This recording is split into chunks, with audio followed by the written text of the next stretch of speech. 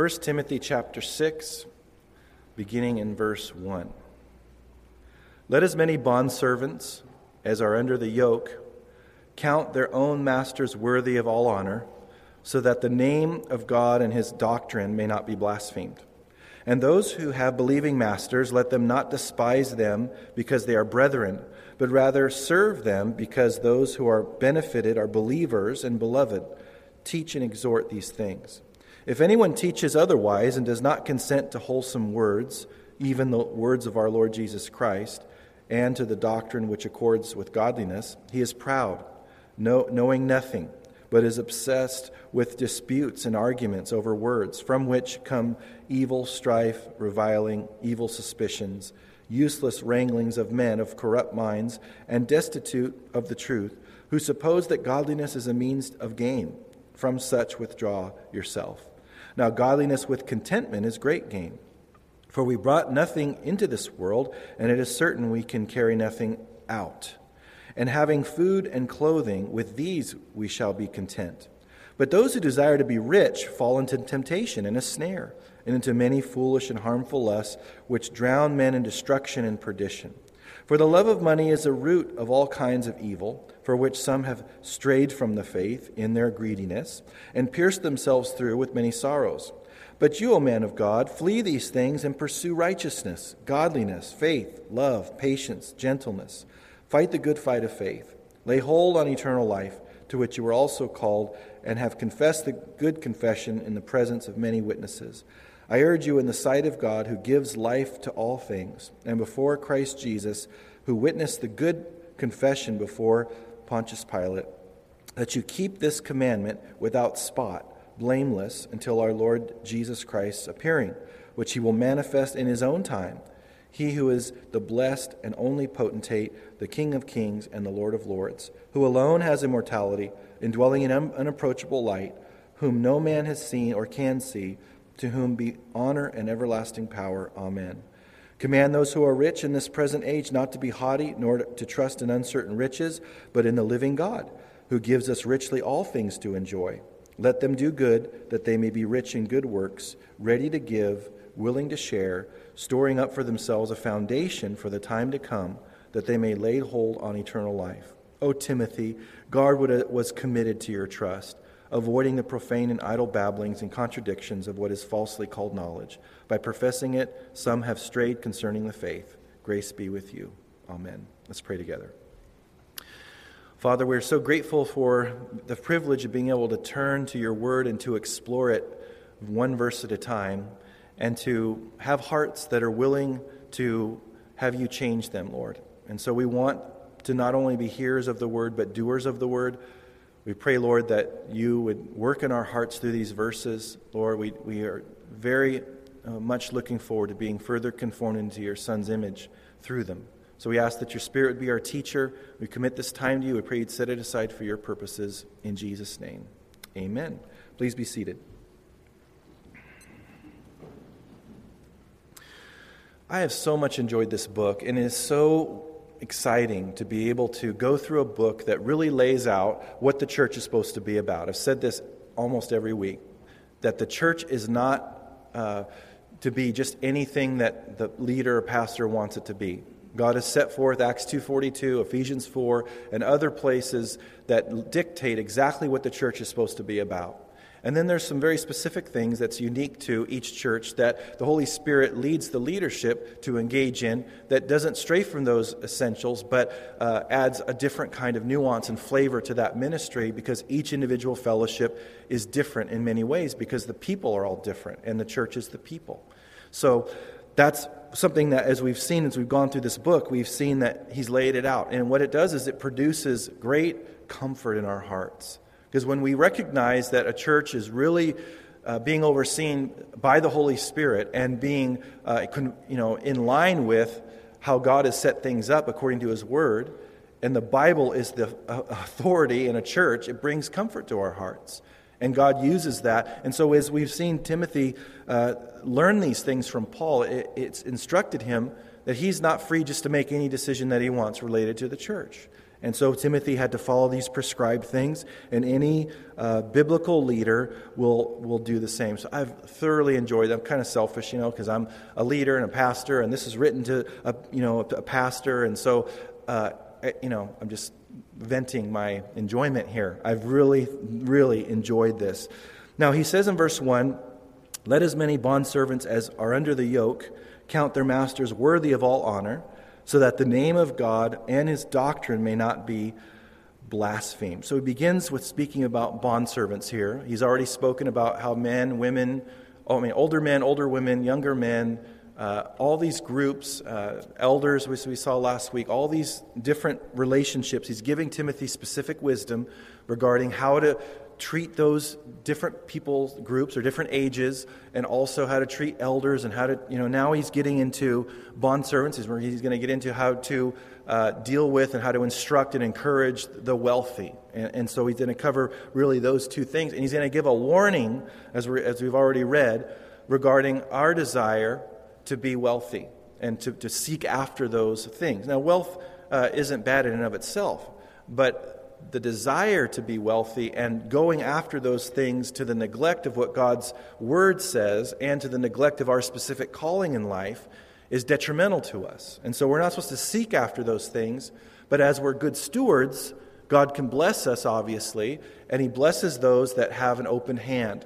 What I mean by that is they have an open hand for God to put things in, and they have an open hand for God to move on them, to release those things into His kingdom, to not hoard things on themselves, hoard life on themselves, because God has called us to be conduits or vessels through whom He can bless others. That's why He allows people to be wealthy, not supremely for their benefit whatsoever, but it's to bless others. But we have a different idea as we'll get into. So he starts with these bondservants. There were 30 million slaves in the Roman Empire, very prevalent in that culture. And so here, and sometimes people say, well, how come God didn't just denounce slavery? Why didn't the Holy Spirit lead Paul to say, it's wrong and you shouldn't be engaged in it and all those things? Well, God knows that it's wrong. He freed the slaves. I believe this. Let's see. Egypt. Yeah, He freed slaves. He's not for slavery, but He's ministering and he's giving instruction and wisdom related to their current situation. How are they supposed to function within this situation here? And so the question for a slave would be, because many, many, many, many Christians in the early church were slaves. So he has to deal with this issue for a slave to know, and he's going to do it through Timothy, because Timothy's the leader there in that church. How am I supposed to conduct myself in this relationship? I have a master and I'm a slave. How am I supposed to function in this? And how am I supposed to conduct myself? How hard am I supposed to work? There were all kinds of standards in that time of how much a slave should work. And here we have slaves now indwelt by the Holy Spirit, filled with the Holy Spirit. They have the author of the book inside them. And here they need to be guided related to how they should function, how they're supposed to be regarding their relationship with their masters. Now, God knew He was going to take care of slavery. I mean, it still exists today. I'm not saying it's totally eradicated. But as the main, kind of way things are set up in cultures, it's not predominantly the main way that things occur in cultures. And he knew that He was going to deal with those things, but He had to give instruction related to how things currently were. So He wasn't dodging it. He's not pro-slavery. He says there in verse 1, it's a yoke. He's not minimizing the pain of it and all of that. But one thing we need to know is that any context in which we find ourselves, Christianity works. Christianity is functional regarding whatever socioeconomic place we find ourselves, whether we're an employer or an employee, or if we find ourselves as a slave in another country or whatever.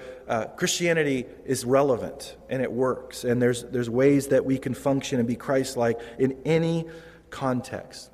So Christians are called to, and this is kind of the application for us is workers and employers and employees and so forth. And so Christians are supposed to work hard. We're supposed to be hard workers. And so because this admonition was received back then, slaves that were believers, and you can see this, and it's documented in church history, and in secular history, that Christian slaves were more valuable. They went for more on the market because they did heed this. Because the master didn't have to worry that the Christian was going to do a good job, because the Christian's master was someone else besides him or her. The Christian's master was the Lord Jesus. And so they worked as unto the Lord. So it didn't matter if the master was watching at the time. They were going to do what's right. They didn't have to be supervised. They didn't have to be micromanaged to the nth degree. And so they were more valuable. And he gives the reason for this in verse 1, and you see it by the word "so that." He says, "so that the name of his doctrine may not be blasphemed." If Christians remained lazy, because usually we're lazy when we start out as unbelievers, usually. There's exceptions to that. There are workaholics that are unbelievers, I know that. But the natural proclivity for our sinful nature is to be a blame shifter and to be lazy and to take the easiest path of resistance. That's just how it works, usually. Not always, but usually. But God knew that if Christians remained that way or became that way, the name of God and his doctrine would become blasphemed. And it's important for us to see there's a direct correlation between our work ethic and God's name in this world. That's good for us to see as believers. There is no misunderstanding. People don't have a disconnect when they see our lives regarding our work ethic. They know exactly that there should be a connection. Unbelievers seem to know it more than anybody else, because they watch our lives. But God's reputation is important to him. Really, the only time in biblical history where he allowed his name, he did things that would result in his name not being lifted up, was when his people, the Jews, were serving false gods, and he would discipline them, even up to them being captured and taken away and so forth to these other nations. He was willing to have his name be blasphemed to discipline his children because of his commitment to his children. And so that's really the only time. But his name is important to him. We sing that song, your great name. And it's not talking about just a name like our names. It's talking about his character, his essence, who he is. When you say, that man has a good name, you're not saying you're impressed with the name John. You're saying he has a good reputation. And God has a name all through. We're praising his name. We even did it this morning. We're praising who he is, his character, everything that represents. And that's important to God. Isn't it important to you? Your name? You like people maligning your name? God's name is very important, his character. And so when we don't do the things that we're supposed to do, and specifically our work ethic, then there's a big disconnect there, and people see it. And so we can do this thing in our minds where we can think, it really doesn't matter that people don't make that connection. They do make that connection. It's very important that we work hard and we are responsible, because unbelievers, first of all, are watching. Once we say we're a Christian, they're like, put the binoculars on or put the microscope, bring the microscope out. They're looking for every little thing. Now, obviously, some of that has to do with them providing an excuse for themselves. But there's plenty of legitimate issues that unbelievers have had related to believers' work ethic in the workplace, and it says, well, how can you be indwelt by the Spirit of God and what you believe is true if you live in contradiction to what we know what God's about? And so that's very important. And so when we are lazy and we're not dependable and we even worse yet, steal, or we don't do the things we're supposed to do, we're not submissive. All these things that he works in our hearts for every Christian to be engaged in, regardless of our job or our place in life. Sometimes he has to bring 10 more Christians in that person's life that are the opposite of us, that work hard, that are consistent, their word means something, they're faithful and all that, just to undo the damage that we've done because we haven't been consistent. So the most reliable people in this world, the most hardworking people, should be believers. But it also affects Christians. And this is what most Christians, including myself at times, forget. Is that our lives being faithful to what God's called us to do, up to even, in your place of work, it affects other believers. How does it do that? Well, they see our lives and they see us not being faithful, and it provides discouragement for us. because we know that it is hurting other people see the Lord and His name and His reputation, and that grieves us. And then it can provide a temptation for us to do the same. So people are coming to conclusions about our God based on our work ethic and how hard we work. And it's not just unbelievers that's at risk here. We're hurting people in the family by the way that we work and so forth. And sometimes people get real rebellious or stiff-necked, or they don't want to be exhorted when another Christian says, "Hey, I saw that. You took a 20-minute break." Not that we're the the rule police or whatever, but we should be able to receive exhortation when we're falling short. We need to be thankful when other believers take the chance or take the risk of saying something difficult to us because we're not living up to that. We should be thankful when another believer says, "Hey, I noticed this. What's going on? I saw you at that Christian Fish on your car and you're driving 90 miles an hour. Not good." Or whatever it is, especially in the workplace as well. How many of us have seen Christians or professing Christians be a bad witness at our jobs? Raise our hands. A good amount of us. So there should be no shortcuts. Don't be afraid to exhort other believers, by the way, in a spirit-directed, loving, appropriate way. But don't be afraid to say, "Look, we're both believers. You're doing this, this, and this." Now, you can't judge whether or not you should say something based on their reaction. You have to judge it based on if the Holy Spirit's leading you to do it. Because they may not like what you have to say, even in a loving, appropriate way. But you're still supposed to say it. And so that's very important. Now, he touches on, in verse 2, another issue, Christian masters. He says, "And those who have believing masters, let them not despise them because they are brethren, but rather serve them because those who are benefited are believers and beloved. Teach and exhort these things." Here's the situation. First, we talked about a master that's an unbeliever. And so you're a slave, and how do I function within that context? But now it's a little bit different. Now this is a mass. Remember, you have people getting saved that are slave owners, that are slaves themselves, and it's this awkward position that they found themselves in because now they have to function in that. Now you have someone that has an equal standing before God. They're both indwelt by the Holy Spirit. Both of them have God's promises that are true. They're on their way to heaven. God's provided all things that pertain to life and godliness for both of them. They're in equal standing, but now they're in this situation still. And they couldn't just, if you're a Christian master, I'm sure many of them stopped doing that if they had the opportunity. But there's a process for that. God working in their lives, God changing the economic ways that things are done and all of that. And so he's saying to them, these slaves, don't despise them because they're brethren. Because the slaves could say, "They're Christians, they're my brother. I see him in church." And by the way, in church history, a lot of these slaves were elevated to the level of leadership, but the slave owners weren't. So now they could be in the same church, and then you have an elder that's a slave, and then he's overseeing the spiritual health of the slave owner. Just think how awkward that is at a church. But those things happened. And so here Paul's having to deal with all these things to help Timothy know how to navigate these things. And so he says, don't despise them because they're brethren. What's the solution there in the middle of verse 2? Serve them. That's what he's called all of us to do, is to be servants. So just because they have masters still, doesn't mean they don't get to be served. And so you need to work hard for them, even though you may be at a different place in the body of Christ than them, related to the church.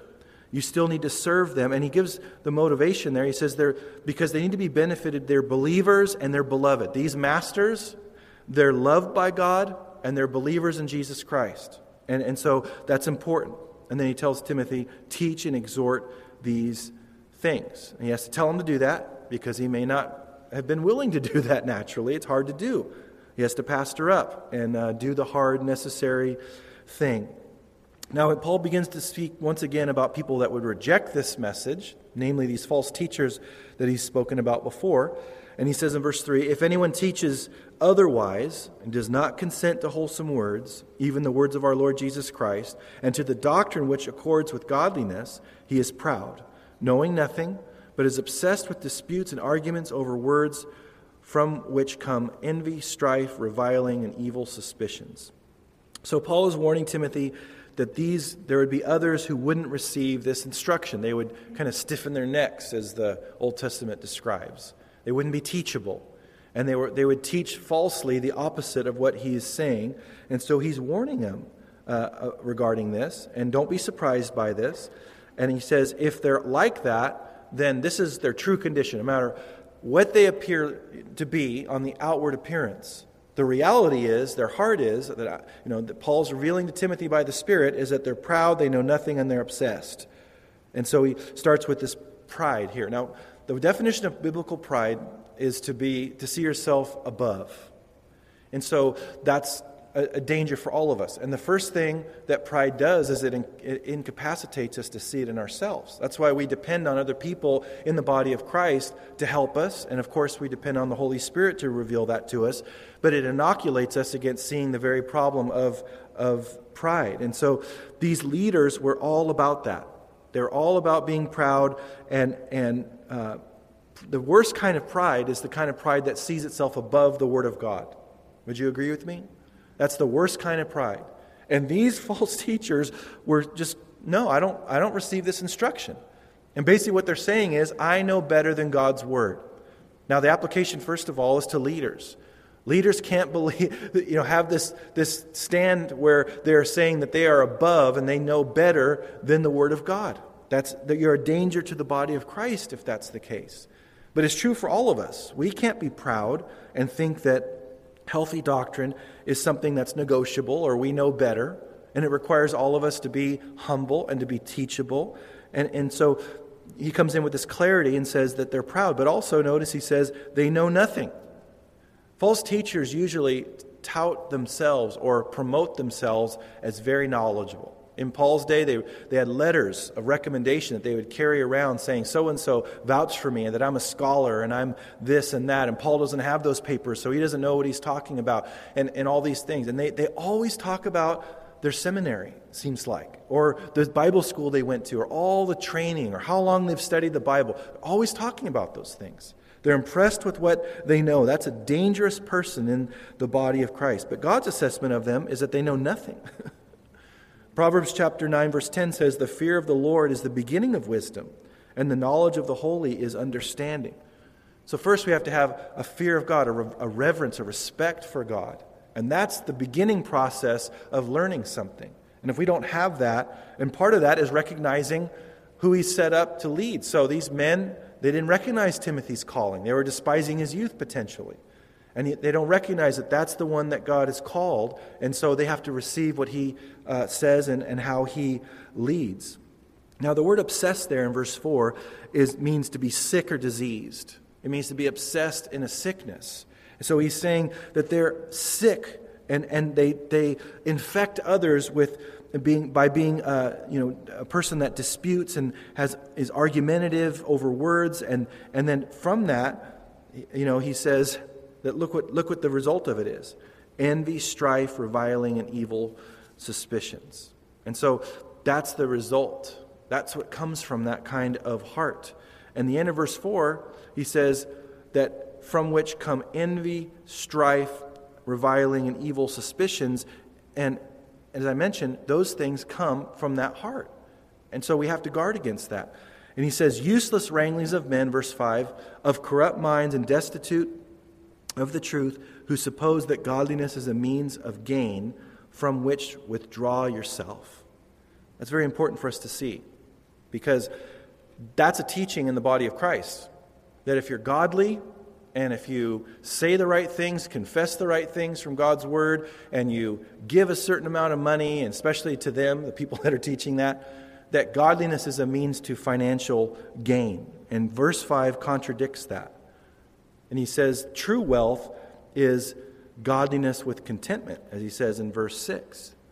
And that's something that we need to see, because we are tempted in so many ways in this culture by material things. I believe there's going to be a worldwide depression eventually. I don't know how long it'll be, drawn out or how long it'll be until that happens. But I believe that will happen, that there'll be a worldwide depression. And God's people need to be prepared for that.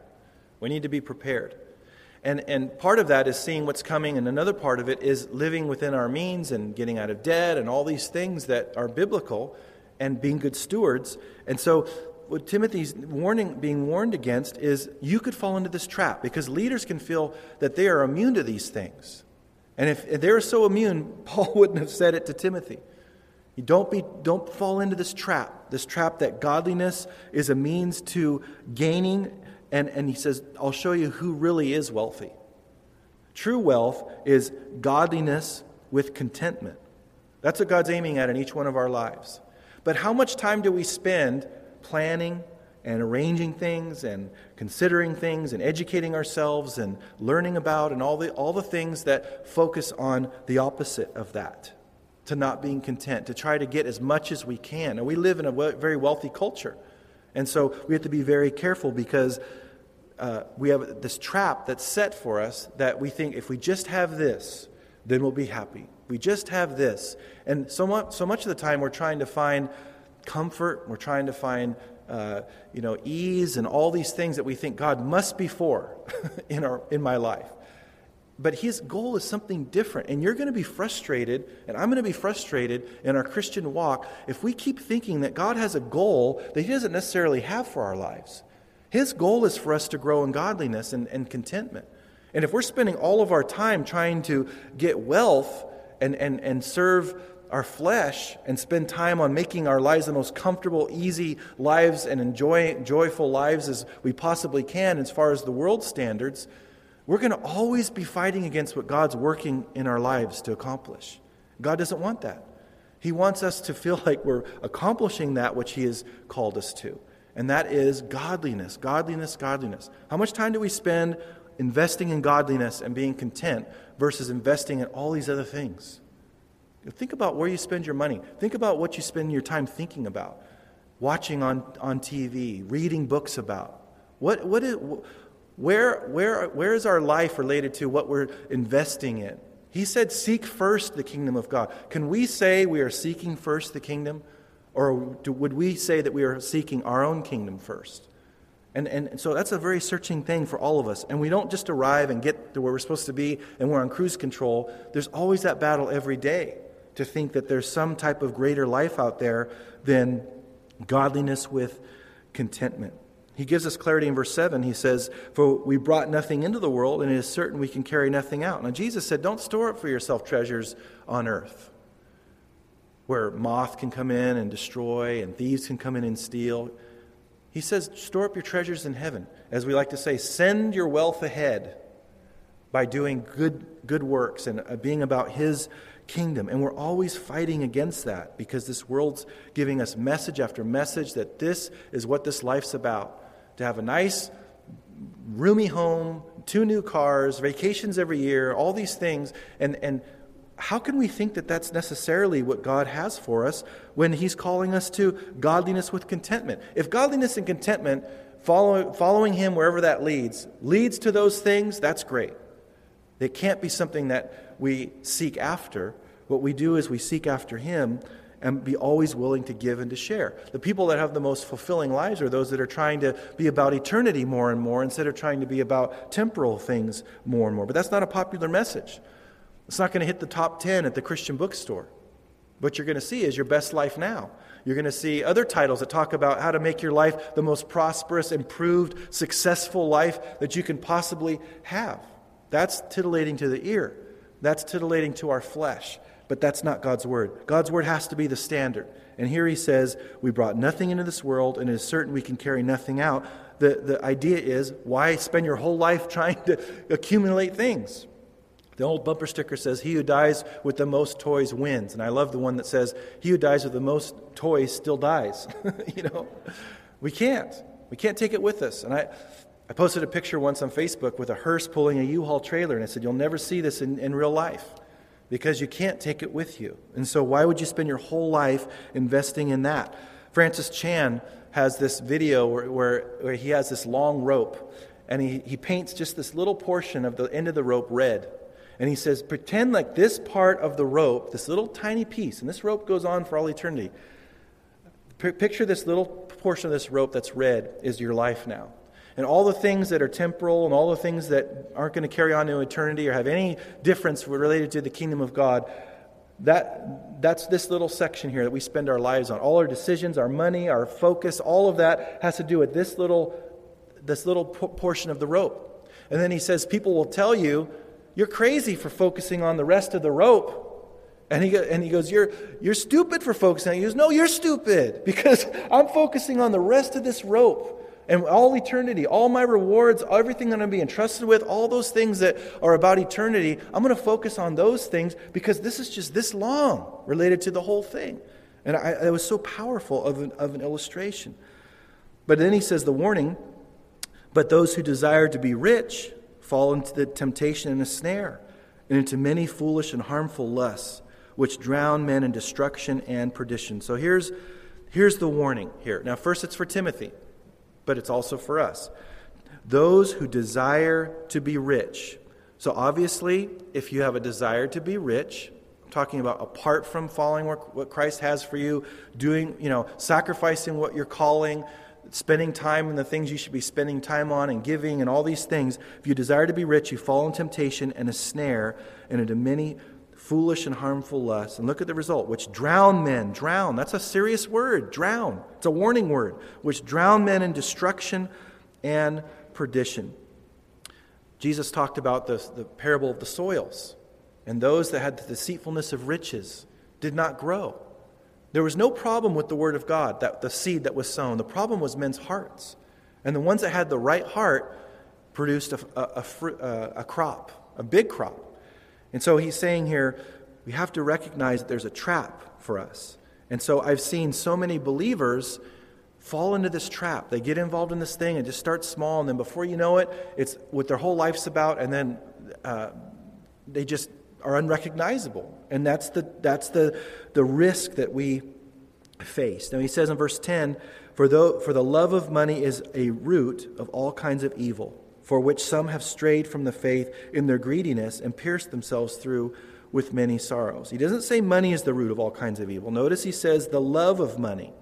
Money is an object. It's amoral. It's not good. It's not bad. It's just there. It's neutral, basically. It can be used for great things. It can also be used for harmful things. But the love of money, that's what the Holy Spirit wants to speak to us about. The love of money is a root of all kinds, not the root of all evil, but the roots of all kinds of evil. And he says some have strayed over the faith in greediness and pierced themselves through with many sorrows. God's trying to warn us ahead of time. If you're a Christian, if you're a son or daughter of His, you've been adopted as a child of His, and you go after these things to neglect of God's calling, I don't know how you can go after all these things and focus on those things when He says, if anyone wants to come after me, let him deny himself, take up his cross daily, and follow me. Take up his cross means dying to self, dying to my will, dying to my plans, my agenda. And this is just as searching for me as any of you here, trust me. But it's important for us to realize we are not our own. Our lives have been bought with a price. So we're supposed to glorify God in every way based on how He's purchased us out of slavery. We don't just receive salvation and then get to live any way that we want to live. It's not up to us. That's not the deal. That's not what He signed. That's not what we signed up for, unless we misunderstood what we were signing up for. He says, follow me. If you go through the scriptures and the Gospels where those people were wanting to follow Him, it was pretty radical. Just leave everything, follow me. When He called the disciples, He called them, He didn't say where He was going. He didn't say what it was going to cost them. He didn't tell them all. I mean, it'd be nice if, I'm sure some of them would have appreciated that. Well, where are we going? Well, how long are we going to be there?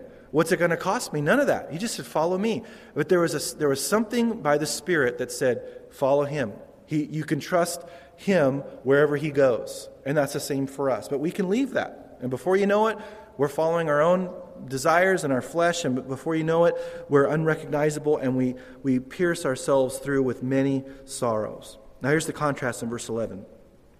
But you, O man, flee these things and pursue righteousness, godliness, faith, love, patience, and gentleness. Look at the two verbs there in verse 11. Flee and pursue. It says flee these things. When we have to flee something, we're realizing that it's stronger than us. We'll get pulled in. It's not something we can withstand in our own strength. We run from it. When you see someone that's outgunned you or weaponed you or out whatever you take off, you run. And he says, flee, Timothy. The temptation of this is greater than what you can withstand. You need to flee from it. And then he says, when you flee, don't just flee, aimlessly to nowhere. Go a direction. Go towards righteousness, godliness, faith, love, patience, gentleness. How much of our lives are arranged to be pursuing these things versus other things? Ask yourself, what do I spend my time doing? All these things, what am I going after? Am I going after these things? And it's interesting that this word of knowledge that the Lord gave earlier in the service had so much to do with this, it seems, because some of us are needing to hear that. I mean, maybe specific situations where it's very relevant, and that's why he gave that word of wisdom and word of knowledge. We all need to hear that. We all need to go towards these things. But it won't be easy. Look at verse 12. Fight the good fight of faith. Lay hold on eternal life, to which you were also called, and have confessed the good confession in the presence of many witnesses. It's not going to be easy. The life of going after these things is not the life of faith. I like to live the life of walking by sight and call it the life of faith, but it's not. It's walking after my sinful nature. It's not walking after faith, but it's a fight. And Paul doesn't hide this from Timothy. He doesn't paint this as something it's not. He says it's going to be a fight. This life, what God has called you to, is going to be a battle. He's going to tell him later to endure hardship as a good soldier. It's difficult. God's calling on our lives is very, very hard. Fight, not with my own strength, with his strength. Fight this good fight of faith and lay hold on eternal life. He's not saying Timothy isn't saved. He's saying live a life that's in line with what's already happened in you. Because there is eternal life that we receive now, but there's also a fulfillment of that when we get our new bodies. So live in such a way that lines up with your calling, and give that good confession as you have in the presence of many witnesses. And then he brings God into this now in verse 13. He says, I urge you in the sight of God, who gives life to all things, and before Christ Jesus, who witnessed the good confession before Pontius Pilate. Now he's already done this. He says, in the sight of God and the holy angels, we've seen him in the last few weeks say, I commit these things, or I charge you in the sight of God and the angels and so forth. He's doing it again. He's saying God's watching your life and what your life is about and what you spend your time, talent, and treasure on. God's watching those things. And so he's saying, I urge you in God's sight to have this walk of faith and this confession that you've made, have that lived out through your life. And so he says, just like the Lord Jesus, who witnessed the good confession before Pontius Pilate. I want to read to you from John chapter 18, when Jesus was before Pilate and made this confession about which he speaks. He says in chapter 18, verse 33, he says, Then Pilate entered the praetorium again, called Jesus and said to him, Are you the king of the Jews? Jesus answered him, Are you speaking for yourself about this, or did others tell you this concerning me? And Pilate answered, Am I a Jew? Your own nation and the chief priests have delivered you to me. What have you done? Jesus answered, My kingdom is not of this world. If my kingdom were of this world, my servants would fight so that I should not be delivered to the Jews. But now my kingdom is not from here. Pilate therefore said to him, Are you a king then? And Jesus answered, here it is, his confession, You say rightly that I am a king. For this cause I was born, and for this cause I have come into the world, that I should bear witness to the truth. Everyone who is of the truth hears my voice. The word confess in Greek means to say the same thing that someone else says. Okay, so in 1 John chapter 1, verse 9, when we're told to confess our sins, if we do that, he is faithful and just to forgive us our sins and cleanse us from all unrighteousness. What he says in that verse is he's saying, agree with God that your sin is what it is. Agree with God that it's sinful, that you have sinned. And so he's saying this confession about Timothy, that Timothy's made a confession about being a Christian, walking in faith and all of that. And he's saying, hold to that. Not being concerned about the repercussions. And your example, Jesus. Because when he was before Pilate, he made that confession of the truth. And he agreed with the reality of who he was in saying what he said to Pilate. He wasn't concerned about what was going to happen. He wasn't concerned. He held his confession no matter what the results would be. So this fight the good fight of faith and walk in these eternal things and not temporal things and not go after all these things that the world is engaged in, that's a fight. And so you need to stand true to that confession that I am engaged in a fight and I am engaged in following Christ. And no matter what the repercussions are regarding my life and the risk of not having all these things, I'm going to stand firm in that fight. That's what he's saying there. And so Jesus is watching our lives and he says, what's your life about? What are you focusing on? What is your confession? What does your life represent? Does it represent the good fight of faith, or does it represent going after all these things that is fighting against your calling? So very important for us to see. He continues in verse 14. That you keep this commandment without spot, blameless, until our Lord Jesus Christ's appearing. Now, most people pass over that the two words without spot there in verse 14, and the word blameless. That's how they would describe the lamb that was supposed to be sacrificed, without spot or blemish in the Old Testament. And that was a picture of Jesus being without spot and blameless, which was fulfilled in him not ever sinning, being that perfect lamb that was going to be sacrificed for us. You can't have the guilty dying for the guilty. You have to have the innocent dying for the guilty. And so the imagery here is, Timothy, you need to be a sacrifice. You need to keep these things perfectly. You need to watch out for these things and be careful. And it is a commandment there. He says in verse 14, to be without spot, blameless. And how long that we're supposed to do this? Until our Lord Jesus Christ appearing. So he's going to come. And Paul wants Timothy and us to be thinking about that appearing that's going to happen. And he says in verse 15 that he will manifest this appearing in his own time. I wish Harold Camping would have read that. And he who is the blessed and only potentate, the King of kings and Lord of lords. So he says this is going to happen. Jesus is going to come. He's going to come, and he has your life being a certain way, Timothy. You're supposed to lead God's people a certain way as being an example in investing in eternity and being about the kingdom of God and not investing in temporal things in this life, your own kingdom. You need to be an example in that. You need to be without spot, without blemish. You need to be like a sacrifice is. And God's watching, and if you do that, you're going to live a life that's a blessed life. That's the wealthy life that he's called us to live, how he defines wealth. Because he says if you're not faithful with unrighteous mammon, who will entrust you with true riches? We think that unrighteous mammon is true riches, and God says that's not true riches. It's not bad and if it's used well, but true riches is spiritual influence. And he says that if you're not faithful with unrighteous mammon, no one's going to trust you with true wealth. True wealth is sowing into eternity, to be spiritual influence in people's lives. All the things that God's called us to in being servants for him, he's saying that's true wealth. And so he says, that's what our lives need to be about. He's going to come back, Timothy, in his own time. We don't know when. He's going to come back.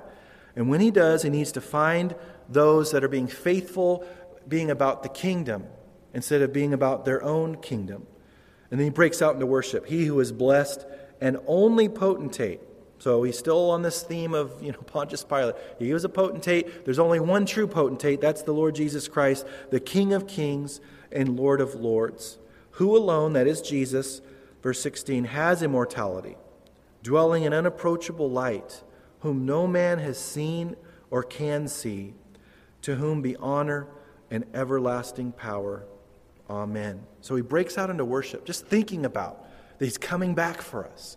And he's going to give us rewards for how much we hoarded this world's resources on ourselves apart from God's calling. Nope.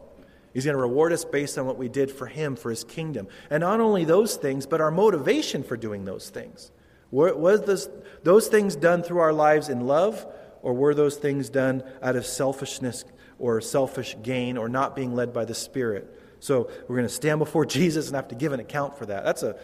That's a very sobering thing to think about.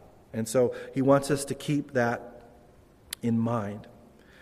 He says, verse 17, now he's dealing with the rich here. Command those who are rich in this present age not to be haughty, not to trust in uncertain riches, but in the living God, who gives us richly all things to enjoy. So he's talking to the wealthy here. Now, do you consider yourself wealthy? Most of us probably wouldn't. In this life, in this country, we're very wealthy. We would be considered ultra wealthy by the standards that they live by. Now, I know it's all relative to your country and all that, but we are very wealthy in many ways.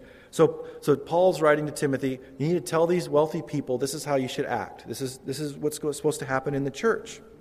That they're not supposed to be haughty or proud or self-dependent or prideful in how they are, but not to trust in uncertain riches. Now, I noticed the word uncertain there, and it's very important for us to see because that's the opposite. We live our lives sometimes as if that word was not uncertain, but as if it was the word certain there. Do we not?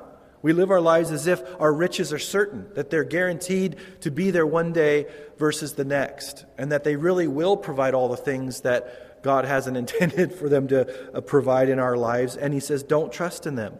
Trust in me. Don't. And so if we're spending all our time or a lot of our time in these things, we're living as if they are certain. We're living as if they will meet all these needs that God hasn't intended them to meet. And he says, but we're supposed to trust in the living God. We serve a living God who gives us richly all things to enjoy. So he wants to make sure Timothy doesn't misunderstand here. Things that we have and how we're blessed by the Lord in an appropriate way, those things are for us to enjoy. We're not supposed to feel guilty for having nice things. That's not what Paul's trying to accomplish here by the Spirit. He's saying we shouldn't actively seek out those things to the neglect of the things that God has called us to focus on. But he says, enjoy what you have. Whatever God's blessed you with, enjoy it. Don't feel guilty. Enjoy those things. If you have great things and wonderful things and a lot of things or whatever, and God has led you to have those things and he's blessed you by you doing the things that he wants you to do, great. Enjoy them. Don't feel guilty. Don't feel bad. But you're supposed to do good with them, verse 18, and to be rich in good works through them. Because God has blessed us with resources, and we're supposed to use those resources supremely for blessing others. I know that we spend it on ourselves, we have houses, we have cars, all that, that's fine. But how much of those resources are being utilized for the kingdom? This isn't a pitch for an offering. I'm not going to take an offering or anything like that. But I'm just saying our lives are supposed to be about the kingdom supremely. And so God's always working in us to use those things for his purposes, not to just hoard them on ourselves. So he says, be rich in good works, ready to give, willing to share. What do we say to our kids when they have something that the other one doesn't have? Honey, you need to be willing to share this with your brother or your sister. And when they don't share, it hurts your heart. You want them to have a giving heart. And where do we get that from? We get that from God. God wants us to have a giving heart. Jesus was good in works. He was ready to give, and he was willing to share, wasn't he? We can't be like Jesus if we're not those things. And so, it's just convicting all the way around. Let's just say that. Let's be honest. Storing up for themselves a good foundation for the time to come, that they may lay hold on eternal life. Again, giving these things away, having an open hand for God to put those things in and take those things out as he needs to, we're going to get rewards in heaven. And that foundation is going to be laid in the time to come. Those words, time to come. That's what our life should be about. And it's hard. It's hard for me to focus on the time to come, the time to come. But he says that's what we should be engaged in. He closes in verse 20 and 21. O Timothy, guard what was committed to your trust, avoiding the profane and idle babblings and contradictions of what is falsely called knowledge. By professing it, some have strayed concerning the faith. Grace be with you. Amen.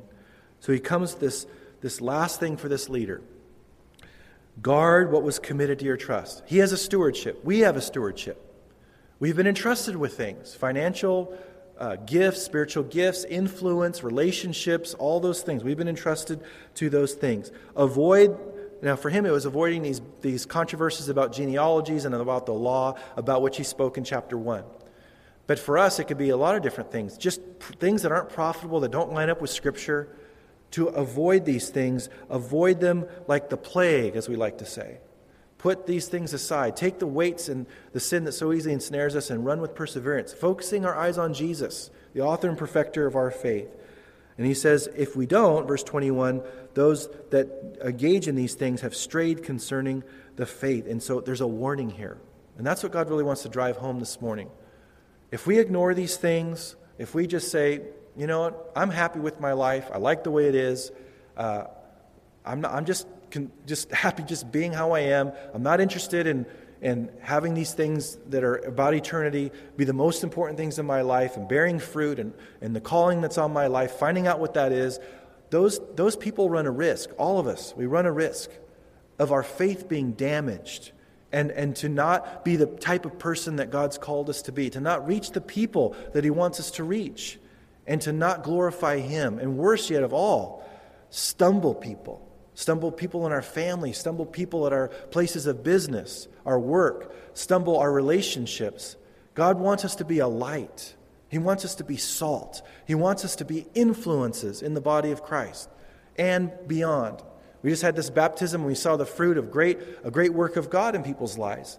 But we can be used by God to lead people to Christ, to help people grow in their walk so that they can come and have this calling realized in their lives and all of that. But it takes us to be focusing on that which is eternal, not that which is temporal. He said the things that are temporal are seen, but the things that aren't seen are eternal. So He wants all of us, in this fellowship specifically, to focus on that which is eternal and seek after Him. Jesus is the reward. He's not the means to a reward. He's it. He is the reward. We have Him, and we need to worship Him with our lives, with everything that we have, and it's a privilege to do it. Let's pray together. Lord, thank You for this great book of 1 Timothy. We're grateful for all that we've learned and explored as we've gone through it verse by verse. Lord, bring all these things back to our remembrance, Lord. We thank You that Your word is so amazing. It covers so much, even beyond what we could even focus on during our time here on Sundays and elsewhere. We pray that You'd use these lessons, Lord. And I pray, Lord, as we leave here today, that You'd be on our hearts and speaking to us regarding our lives and what our lives are about matters. And I pray, Lord, that selfish ambition would be removed from our lives in terms of it being the predominant thing that we're about in all of our hearts, Lord. Protect us from that. Help us to be about You and Your kingdom and putting You first, and You'll add all these things that we need to our lives. We thank You for this privilege in Jesus' name. Amen.